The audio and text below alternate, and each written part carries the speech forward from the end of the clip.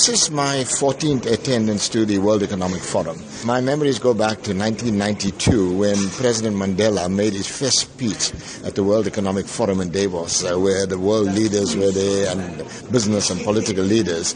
And he credited his moving away from nationalization of mines was largely because of the interaction with the business community. And this is what happens with this World Economic Forum. We actually interact with business leaders, political leaders, where we could talk openly about the problems facing Africa.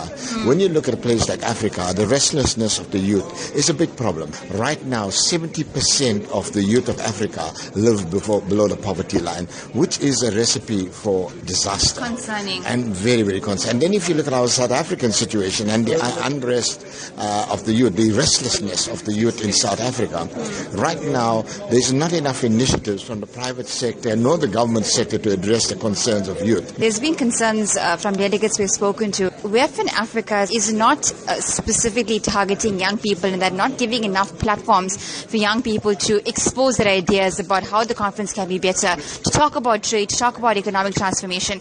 Do you think that that is true?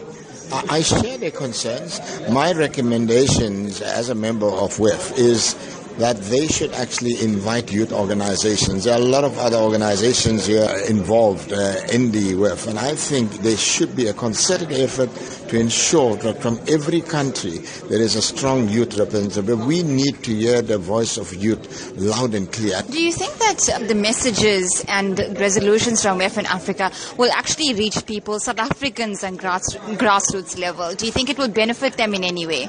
What happens here is that our president, and we got most of our cabinet ministers here at different sessions, and it is up to them to go out to their constituencies and carry the message, because it will be empty promises if our leadership comes to this WEF and talk bright ideas and listen and say they're going to do things and then they ignore it. That would be a great injustice.